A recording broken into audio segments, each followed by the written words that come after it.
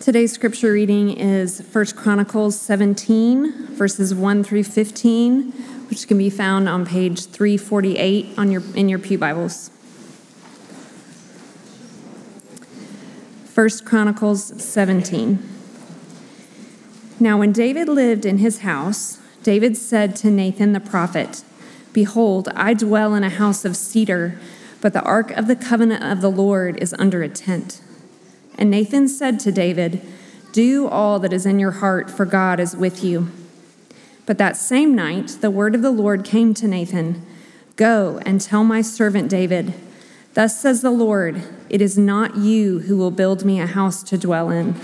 For I have not lived in a house since the day I brought up Israel to this day, but I have gone from tent to tent and from dwelling to dwelling. In all places where I have moved with all Israel, did I speak a word with any of the judges of Israel whom I commanded to shepherd my people, saying, Why have you not built a house of cedar? Now therefore, thus shall you say to my servant David, Thus says the Lord of hosts, I took you from the pasture, from following the sheep, to be prince over my people Israel. And I have been with you wherever you have gone, and have cut off all your enemies from before you. And I will make for you a name like the name of the great ones of the earth. And I will appoint a place for my people Israel, and will plant them, that they may dwell in their own place, and be disturbed no more. And violent men shall waste them no more, as formerly from the time that I appointed judges over my people Israel. And I will subdue all your enemies. Moreover, I declare to you that the Lord will build you a house. When your days are fulfilled to walk with your fathers, I will raise up your offspring after you, one of your own sons, and I will establish his kingdom. He shall build a house for me, and I will establish his throne forever. I will be to him a father, and he shall be to me a son. I will not take my steadfast love from him as I took it from him who was before you. But I will confirm him in my house and in my kingdom forever, and his throne shall be established forever. In accordance with all these words and in accordance with all this vision, Nathan spoke to David.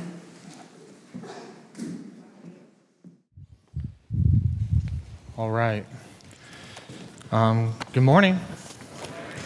Hey, my name is Ricky. I'm one of the pastors here. Let me pray for us and we'll jump in.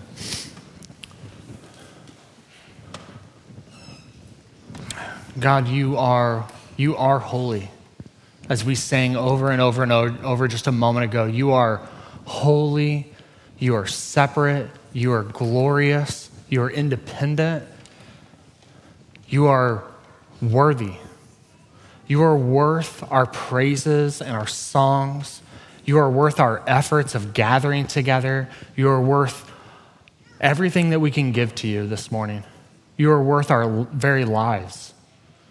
You are worthy. God, you sit enthroned. The nations rage and you sit enthroned. Like, we make plans in this room and you laugh. God, you are God. There is none like you. And yet you love us and you've set your love toward us. God, would we be blown back by that through this word this morning? Would we see this word to David and your covenant love for him and his family line is actually a declaration of your love for your people in this room. You love us and you'll go through anything to redeem us and rescue us and to bring us into your family, into your household, so that we can sing your praises and be filled with you. We fill this room with praise and honor for you because you actually fill us with life and with meaning and with hope and with all that we've been created for. So God, would you do that in our hearts? Would you raise the thankfulness in our hearts and set our eyes on you this morning? We pray. In your name, amen. Okay, so we're marching through 1st and 2nd Chronicles. And let me remind you, Chronicles was written and delivered to a nation whose people had mostly been deported to a distant land, right? They were under God's judgment and deported for 70 years to Babylon, what's known as the Babylonian exile. There they worked as slaves, they had children, they died under this oppressive rule, and their children came back home trying to reestablish Israel in this land. And it was hard work, trying to reestablish right worship and an identity back in God's land. And they're rebuilding, and like most things, it's slower than they hoped that it would be. It's much harder. They were excited, but things became much more difficult than they had imagined, right? And it's in these many decades after returning that things still aren't as they ought to be. The temple is mostly sort of built, but things aren't fully rebuilt, and worship hasn't fully been complete in God's temple. And they're becoming complacent, and they're drifting from God. That's what's going on. And I wonder how many of them actually were conscious of this happening. Like, how many of them in the moment were aware of how their hearts were drifting from what God had called them to do? And I bet for a good number of them, abandoning rebuilding the temple and not prioritizing the worship of God in community, I wonder if it was a process much like a small leak in a tire, right? Like, you don't notice it at first, but before long, you're kind of stuck on the side of the road.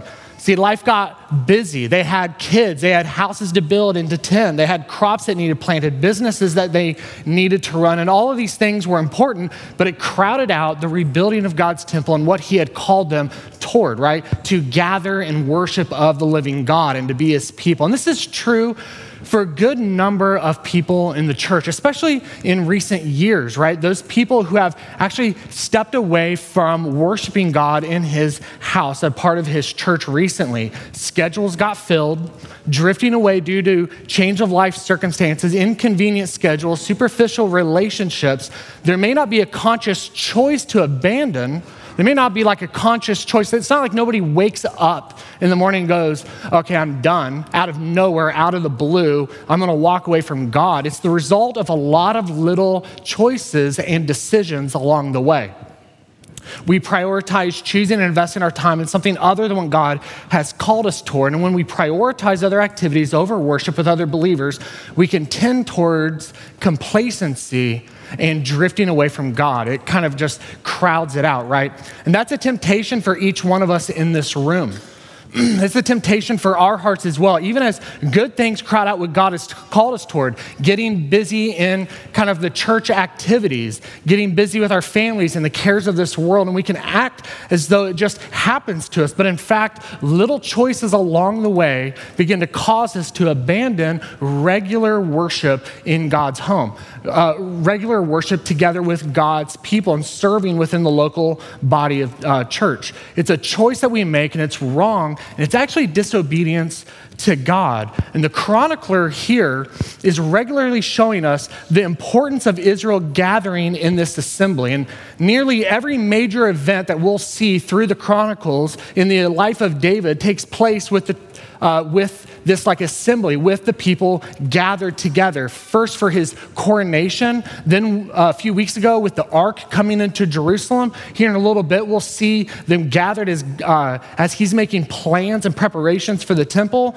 We'll see it in Solomon's life as he gathers Israel for a temple dedication and the renewal marked as the reassembly of the people. And when Israel gathers together in other books at the temple, it is exactly what you would expect when you read the Old Testament. There's lots of sacrifices, lots of dead animals, lots of blood for the appeasement of sin. But in Chronicles, there's something else highlighted. There's something else actually brought to the forefront. In Chronicles, the primary thing he wants you to see is something new, the sacrifice of praise to the Lord. That's why we're in this book. What the chronicler desires to make emphatic for his readers is he wants to remind us what the most important thing that they can give themselves and what they're lacking is the gathering of the people of God to praise him in his sanctuary. It's why in this series we're calling this Building a House for God's Name. We as a church desire and long for the pursuit of the presence of God to be at the center of our church. We actually want it to be the animation culminating reality at the center of our church family. And in our passage today, we're going to see that David actually desires to build a house for God. But in reality, God tells him, no, I'm going to build a house for you. So that's what we're going to look at, David's desire to build a house and how God actually builds him a house. And then we're going to take some takeaways for what does that mean for us building a house for the Lord as well. So that's what we're going to walk through this morning. Let's begin with David's desire to build a house for God. So this is actually a pretty striking passage. David has this large desire, this strong desire to build a house for God's name. He wants to build God this permanent temple. And David, it almost has the feel of is David feeling a bit guilty here? You know, it's like David grew up in pretty humble beginnings as a shepherd boy. He lived for over a decade on the run in caves. And then he looks in his backyard. He's now living in this nice kingly palace. He looks in his backyard and he sees this ratty tabernacle that's been around forever, right? It's been around since the Exodus, centuries earlier, and it's looking pretty shoddy and worn. And in Deuteronomy, there's this promised day when eventually the people would gather in one place with a stable center of worship. And perhaps David thought, man, this is the time. Let's see, I've taken the kingship. I've united the kingdom. Everybody's on my team. We've brought the ark back to Jerusalem. I've taken over Jerusalem. This is it. God is doing it. The next thing for me is actually to erect a temple of the Lord. This must be what God has next for me. And it seemed pretty obvious to him that that's what he should do next. And this is a pretty good desire, and it makes a lot of sense. Even the prophet Nathan tells David to go ahead, whatever's in your heart, just go do it. That sounds like a good plan. That seems right. That seems like what God would want you to do. God's blessing is with you, and it sounds like a great idea, but he doesn't go and ask God about it. You see that in the text? He says, yeah, God's on your side. That's exactly what he would want you to do. But he doesn't actually go to God and ask him. He simply says, go ahead, but God actually intervenes. God actually steps in and intervenes and gives David a no, not to move forward. You see, it's actually the other way around. You aren't building a house for me. I'm going to build a house for you. So that's our next point. God promises to build David a house. God says, David, I raised you up from being a shepherd boy of a small clan in Bethlehem, and now you're the ruler over my people. I did this, not you. You desire to build me a house, but I actually did this for you. I actually made you who you are. So your desire is to give to me, to do something for me when I've given you everything you have to begin with. My desires are not for you to work for me. My desires are, and always have been, to create a way for my people to commune with me. So God says, I've chosen you and your family in order to make this happen. So here's God's covenant with David. Look at verse 10. If you've closed your Bibles, open them back up to 1 Chronicles 17. We're looking at verse 10. That's page 348 in your hardback Bible. Page 348. He says, I declare to you that the Lord will build you a house when your days are fulfilled to walk with your fathers. He's saying, well, hey, when you die, I'm going to do this. I will raise up your offspring after you, one of your sons, and I will establish his kingdom. He shall build me a house. He shall build a house for me, and I will establish his throne forever.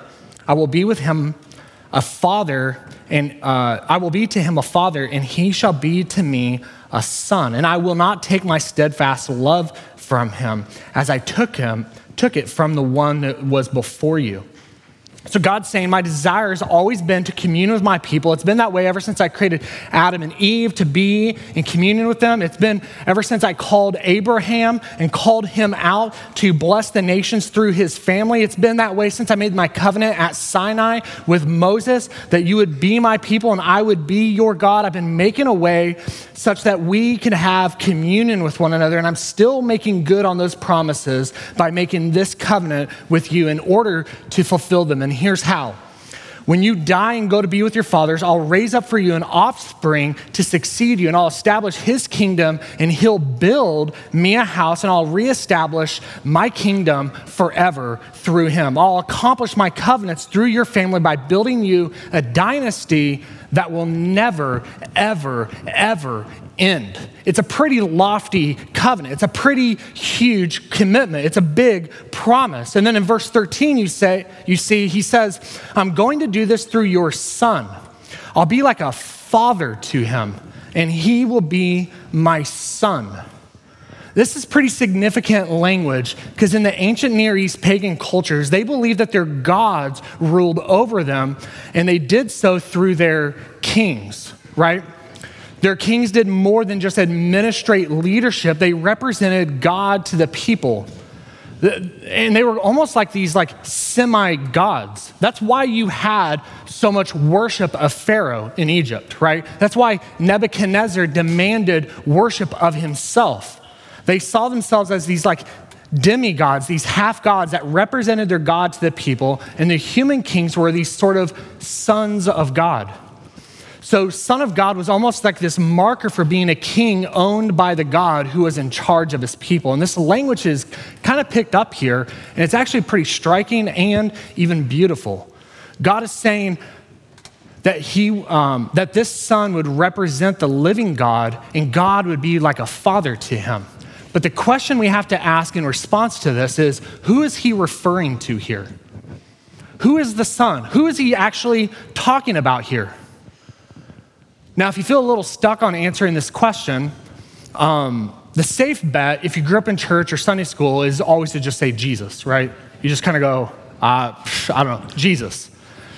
That's always usually the safe bet. That's the one that you always go to because you're right 90% of the time. But you would be wrong in this instance.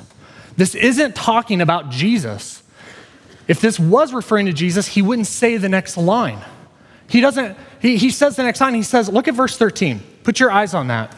He says, I will not take my steadfast love from him. Of course, God the Father is not going to take his steadfast love away from God the Son. Of course not. He wouldn't have to say that. So he's not talking about Jesus. Here he's speaking of David's son, Solomon. He's talking about Solomon here. You see, God is making a covenant with David that he is going to establish a dynasty with him that will last forever through his line, through his family. Think about it. Things did not end well with the last king of Israel, right? Remember King Saul? One of our first sermons going through Chronicles talked about the devastation of Saul, that Saul offered a sacrifice in the way that he deemed best, and God judged him, and his family line was ended. He died, and all of his sons were killed, including David's best friend, Jonathan.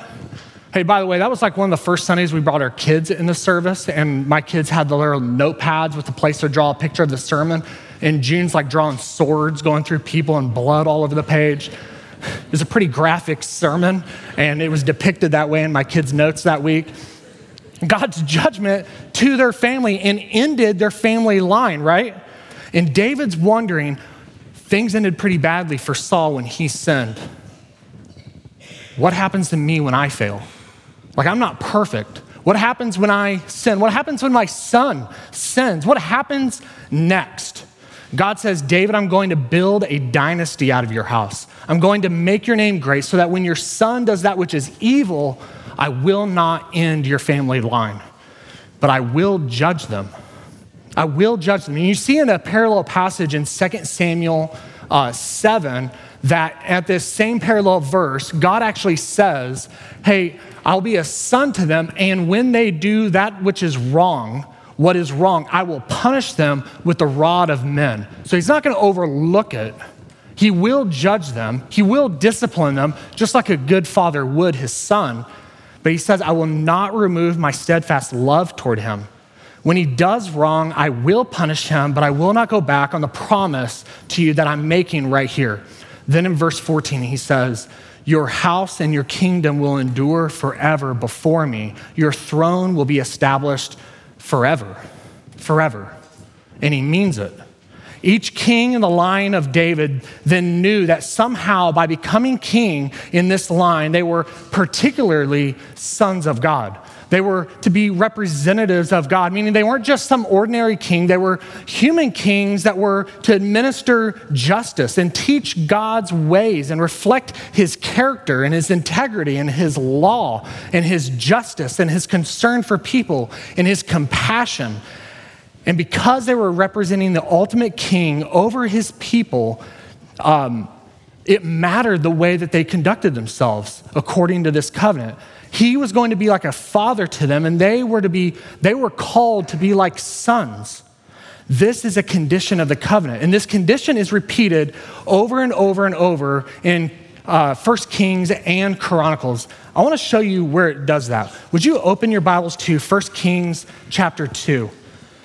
If you're in your hardback Bibles that we have in the pews, that's page 281. 1 Kings chapter 2, page 281.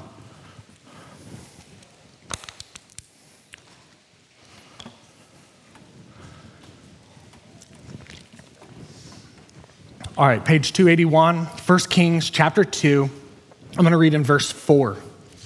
So David tells Solomon, his son, that God said that the Lord may establish his word that he spoke concerning me. So David's going, hey, remember what God said to me, his covenant that he said to me, saying, if your sons pay close attention to their way, to walk before me in faithfulness with all their heart and with all their soul, you shall not lack a man on the throne of Israel. Now turn over to chapter 8. Turn to the right, chapter 8, verse 25.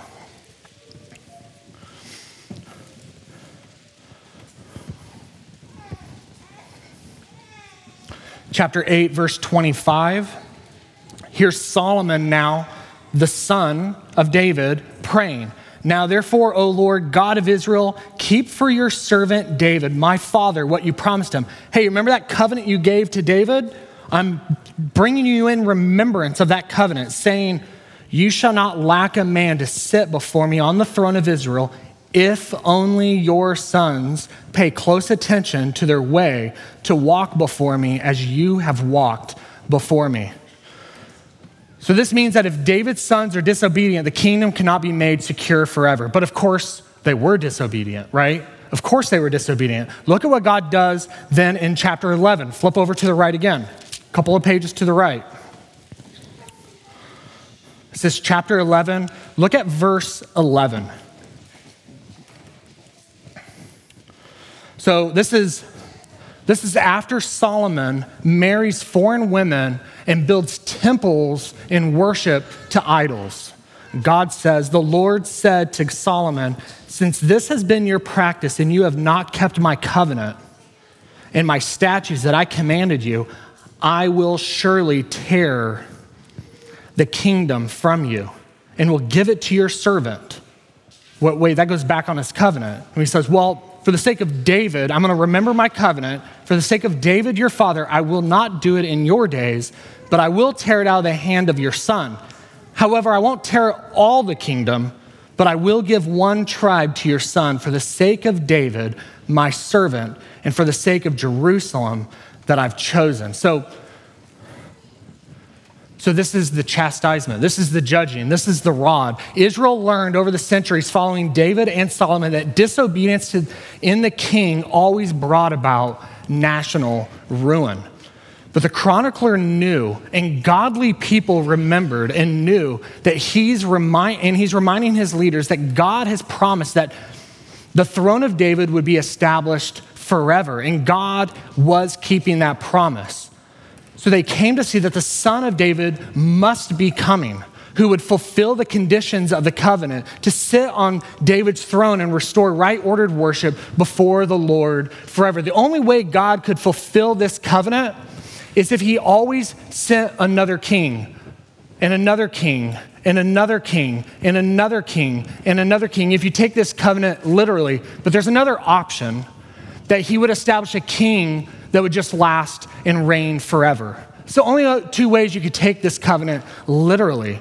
And the succession of imperfect kings could never fulfill this promise. And if God were true to his word, if he stuck to his promise to David, he would have to raise up a righteous and obedient son of God to take this throne. So this is about the 10th century BC. But we already see about 200 years later in the time of Isaiah, in the words that every one of us in this room knows because we read it every Christmas, Isaiah is looking forward to the time when this promised king would sit on David's throne and would rule on the throne of his father David, and he virtually identifies this coming king as God himself. This is in Isaiah chapter 9, verse 6, and he says, "For unto us a child is born, to us a son is given, and the government will be upon his shoulder. He will be a king, and his name will be Wonderful Counselor, Mighty God." Man, it's almost like, feels like it's overstating it. Everlasting Father. So he's a son, and yet he's an everlasting Father. He's the Prince of Peace. He'll bring about worldwide peace. Of the increase of his government and of peace, there will be no end. Upon the throne of David and over his kingdom, to establish it and to uphold it with justice and righteousness from his time forth and forevermore. So the surety of this covenant with David lies ultimately in the fact that God himself will come as king to sit on the throne. He must, he has to. This covenant with David is conditional, but it's also certain. And because it's certain that his throne will be forever, you can be sure that God himself has to come and meet the conditions of the covenant, right? So when you come to the New Testament, the phrase Son of God is repeated all over the place. It's all over the place and in many different ways referring to Jesus. You have Jesus dying on the cross and people looking at him going, surely this was the Son of God. You have Jesus asking Peter, who do people say I am? Who do you say I am? And Peter responds to him. He says, you are the Messiah, which is to say the Christ, the promised king of David. He says, you're the promised king that was promised to us. You are the Son of the living God. You are the promised king, the Son of David, the true Son of the real living God.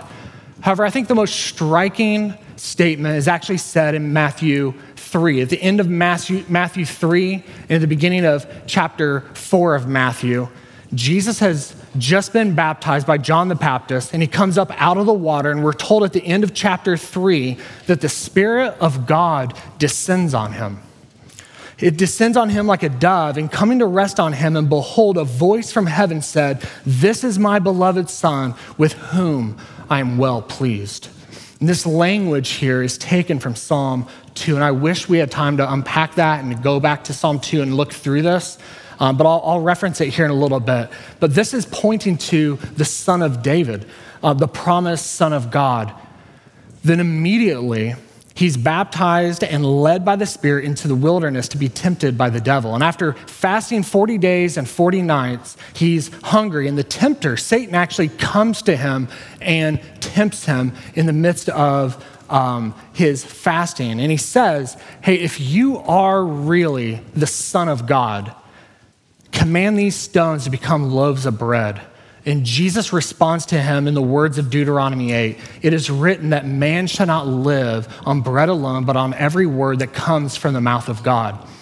So Satan, the devil, comes to him again and says, if you really are the Son of God. And Jesus responds twice in language from Deuteronomy 6 and 8, saying, look at me. Look at me. I'm the ultimate son where others failed. I'm the ultimate son where the nation of Israel has failed, where their kings have fallen short. I'm the true king of Israel that has come to lead my people perfectly back to communion with God himself. I too learned that humans do not live merely on physical food, but on every word that proceeds from the mouth of God. And Jesus comes as the true Son of God, the King of Kings and the Lord of Lords, and he does not fail. He does not falter. He does not fail where past kings have failed. He is the perfectly obedient Son of God. And David wanted to build a house for God, but God wanted to build a house for David. He wanted to build a house for God, for David, because he actually desires much more for us, much more than we could ever think to ask or imagine. He wanted to build a house for David because God sovereignly sustains his line in order to bring redemption and forgiveness of sins that humanity needed. So he came and lived a perfect life and died a shameful death to bring about redemption. He is the Son of God, that we might be welcomed into his household and welcomed into communion with him and to praise his name. That's the point of this. That's the covenant. Now, with the time we have left, what I would love to do is unpack a couple takeaways for us. I actually have 4 takeaways for us as we move forward as a church, as we're considering what it looks like to build the house of God together. What are a couple takeaways we can have here? And I actually want to orient them from the fact that God tells David no. Why did God tell David no in this passage? I think the first reason he said no is because God alone writes redemptive history. God alone calls the shots. God alone writes redemptive history. Look at our passage today. Look at verse 5. 1 Chronicles 17, verse 5. For I have not lived in a house since the day I was brought up from Israel to this day. But I've gone from tent to tent and from dwelling to dwelling in all the places where I have moved with all Israel. And then he goes, did I speak a word with any of my judges of Israel whom I commanded to shepherd my people, saying, why have you not built me a house of cedar? It's like God is saying, hey, if I wanted a house, I would just ask for one. Hey, if I wanted a house, if that was my will, I would have made it known. I would have said something about it. I have not said anything about this. You're getting out in front of me. Not yet. This is not my will. Now, don't we all want to do something great for God? Like I think about, I put myself in David's shoes. I want to do something great for the living God. I think many of us in this room want to trumpet God to our city. We want to do something great for God in our city. We want the world to take notice of the God that we worship. We want to do something for God. And it is right, and it is a pure, good, godly desire. And I don't want to diminish that one bit. Just the timing was not of God here. Sometimes good intentions and even pure ones are not part of the timing of God in the moment. And God does as he pleases. He is sovereign. It's his agenda that actually sets the agenda of the redemption promise. Like, could Abraham have imagined what God would do through him? Right? Could he have ever imagined? Think of all the stories of him being old and wanting a child and what God would do through his line. He never could have imagined. Abraham didn't approach God and go, hey, that Tower of Babel thing, crazy, right? Hey, maybe you could use me and make the whole, bless all the nations through me. He never approached God. God came to him. God initiated redemption to him. Could Moses have imagined all that God would have done through him and through the people of Israel as they escaped to Egypt and marched through the desert? Not in his wildest imaginations. But if we were writing the story, you have Moses in the family of Pharaoh. That seems like a pretty good place to start having an uprising. In fact, Moses thought so. He took the life of an Egyptian trying to free a Hebrew from him, right? And it failed miserably. It failed. It fell on his face. It wasn't until Moses escaped Egypt, went off to a distant land, was a nobody, was old, did God call him and enlist him to his purposes, right? What about Saul? Saul thought he knew best. He thought the way to approach this situation, and God judged him, and he was removed as a king. What about Samuel? He was looking for somebody tall and strong, and God put his finger on a shepherd boy. Okay, so let's be a church that is humble with the ways of God. Let's be the kind of church that is humble and open to God's redirecting. What I see here in David and in Nathan are two men who are humble of heart enough to be corrected and even redirected, right? Like they received, they got a little over their skis. They got moving forward. They got marching forward before asking God what his will was. But God was faithful and true to them and redirected them. And they were humble enough to respond faithfully to that, right? Let's be that kind of church. And we're going to get a lot of things wrong as a church, right? We're going to get out ahead of God at times. but let's be grounded in his word, asking him for wisdom and having humble hearts to receive redirecting when it comes. I think the second reason God says no is we cannot make God great. God makes us great. One of the reasons why God says no to David is David can't make God great. God makes him great. Look at verse 7. Thus says the Lord of hosts, I took you from the pasture, from following the sheep, to be prince over my people Israel. So I've taken you from nowhere and made you a king over Israel, and I've been with you wherever you have gone, and I've cut off all your enemies from before you, and I will make your name like the name of the great ones of the earth. The trouble is that David is almost beginning to sound here a little bit like he's trying to do a favor for God. Like, God, I know, I acknowledge the fact that you've given me a lot of great stuff, but man, now that I'm king, now that I'm in charge, now I'm in this position, let me do something for you. Let me do something powerful for you. God reminds David then of the utter asymmetry of their relationship. And this is essential for us if we're going to be the kind of church that rightly orients our worship to God. God's needlessness. God's radically apart from the gods of God is radically apart from any way that we can add something from him. He is radically apart from the gods of the nations who depend on temple building kings and their offerings of food and sacrifice. God is great. He is great.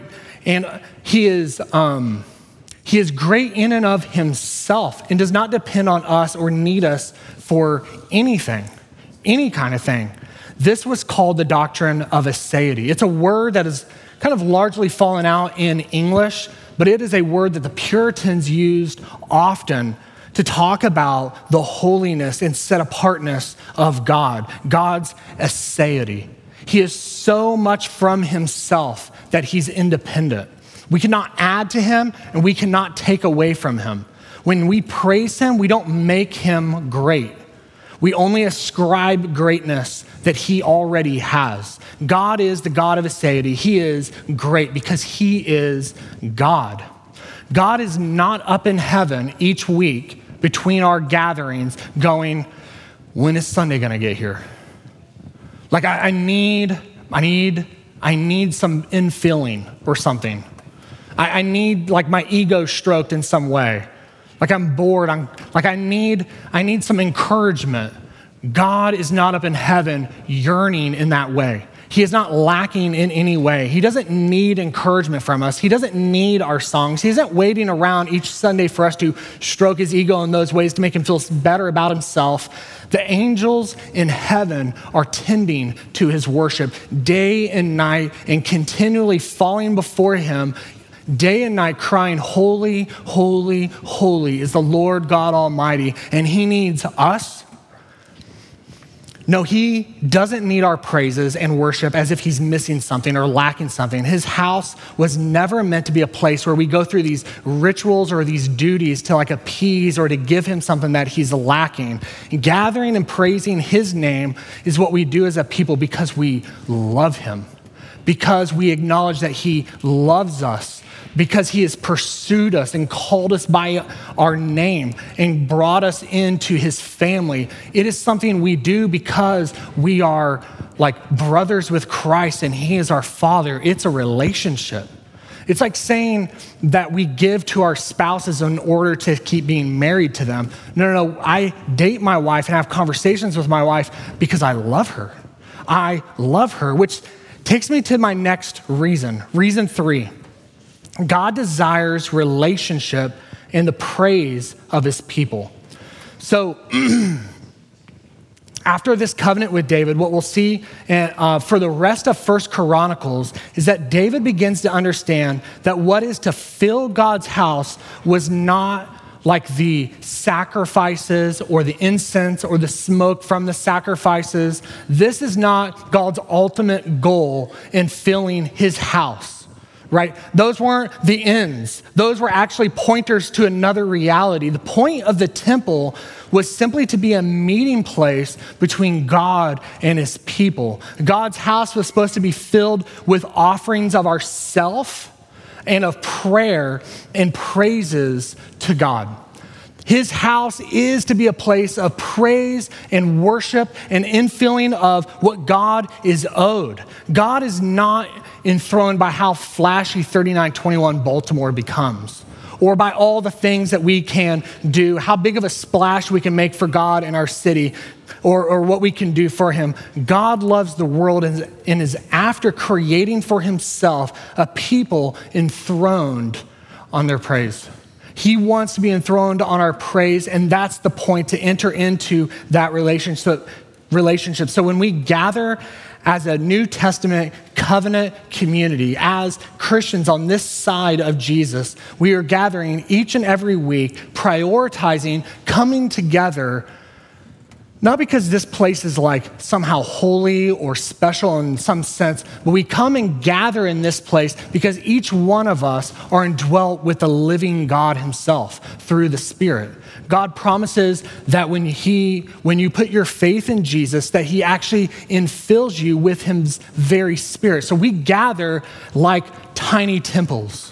Each one of us in this room as small temples coming together. And when we gather together, we actually raise an incense of prayer and of praise that like brings a smile to God's face. Not that we're adding something, but because he loves relationship with us. He loves communion with us. And the praise and the sacrifice we offer are lives dedicated to him. Rather than offering bulls and goats to take away blood, we don't have to do that anymore because of Jesus' sacrifice. Instead, we offer our very lives, like what Romans 12 talks about, where we actually offer ourselves as living sacrifices to his name, for his glory. Reason number 4, God desires relationship with you. That's why he sent Jesus as the Son of God. And this is where we're going to end. This is where we'll move toward communion. God said no to David because he was working a much larger plan. He said no to David because his plans were much greater. He loves you and desires you, that you would believe in him for your sin and have relationship with him. This is how John ends his gospel. If you look at John 20:30, if you're not a follower of Jesus, maybe even turn there right now or mark this in your notes. This would be something worth going back and reading again. John 20, verse 30, he says, "Now Jesus did many other signs in the presence of his disciples, which are not written in this book." Man, he did so many more things to confirm who he was. But these are written so that you might believe that Jesus is the promised Messiah, the Son of David, the Son of God. The Son of God is the synonymous term almost with the Son of David, the Messiah, the anointed one. And that believing this, you may have life in his name. The claim, in other words, is that Jesus is this ultimate descendant of King David. He's the one who comes and actually lives the life that you should have been living, but can't because of the inset of sin, both handed to us and also chosen willfully. We sin against God, but Jesus came and lived that life perfectly before the Father. His life was a perfect living sacrifice before God. And then he died a death by which he actually took your sin upon himself and died for our sins. And if you put your faith in him as the Messiah, as the Son of God, then he actually gives you his earned righteousness so that you, when God looks down at you, he does not see your sin. He does not see your rebellion. He actually sees something pleasing to his eyes. He actually sees his son righteousness covering you, that you are redeemed, that you are purchased, that you are his.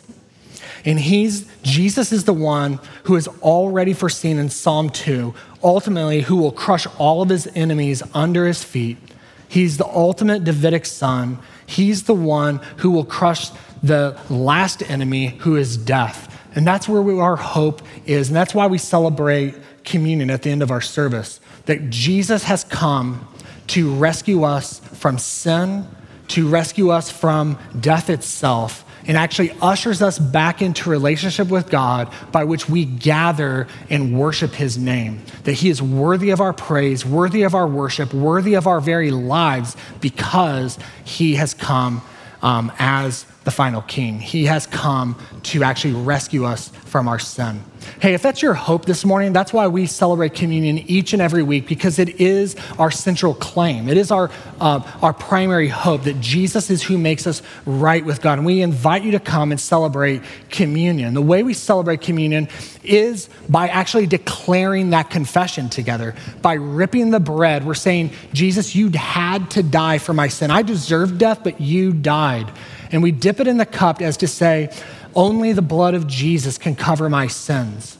And we dip it in the cup and we eat, saying, my hope is in your broken body and your shed blood for me so that I actually can worship you and be in communion with you forever. If that's your claim, if that's your hope, if you placed your faith in Jesus, we invite you to come and take communion. If you're serving communion, you can go ahead and come on up. And hey, if that is not your hope, if that is not your desire, then we invite you to stay in your seat, because the actual act of taking communion is making a statement. It is actually declaring a truth. And if that's not in line with what's in your heart, then we don't invite, like, there's no reason to pretend, there's no reason to perform. We actually take communion in a way that's a bit chaotic on purpose. And it would be totally fine for you to just stay in your seat. Let me also say something else here. Hey, communion for us is not a sprint. We actually also do it this way as to create space for you to, before coming and taking communion, to pray to God, to ask him, is there any known sin that I have in my life that would keep me from celebrating this meal while I'm holding on to this? Take a moment and ask God to reveal to you places where you have besetting sin that you would ask for God's forgiveness in. And then come and celebrate communion together with us. I'm going to pray for us, and then those of us who are taking communion can come. So, Father God, we honor you and we worship you. You are our only hope. Without you, we're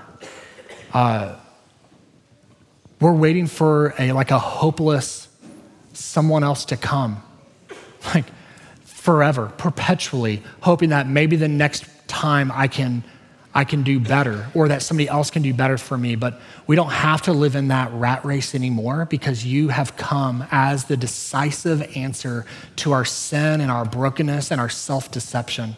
You have come to rescue us from our very selves and our sin, to bring us into relationship with God. So God, I pray that as we take communion and as we sing the songs after this, that you would make our voices louder, that you would bring our hearts to sing these songs louder out of praise and honor and worship, that you are worthy, you are glorious, you are worth our very lives. And we praise you for actually giving your life so that we could have relationship with you. In your name, amen.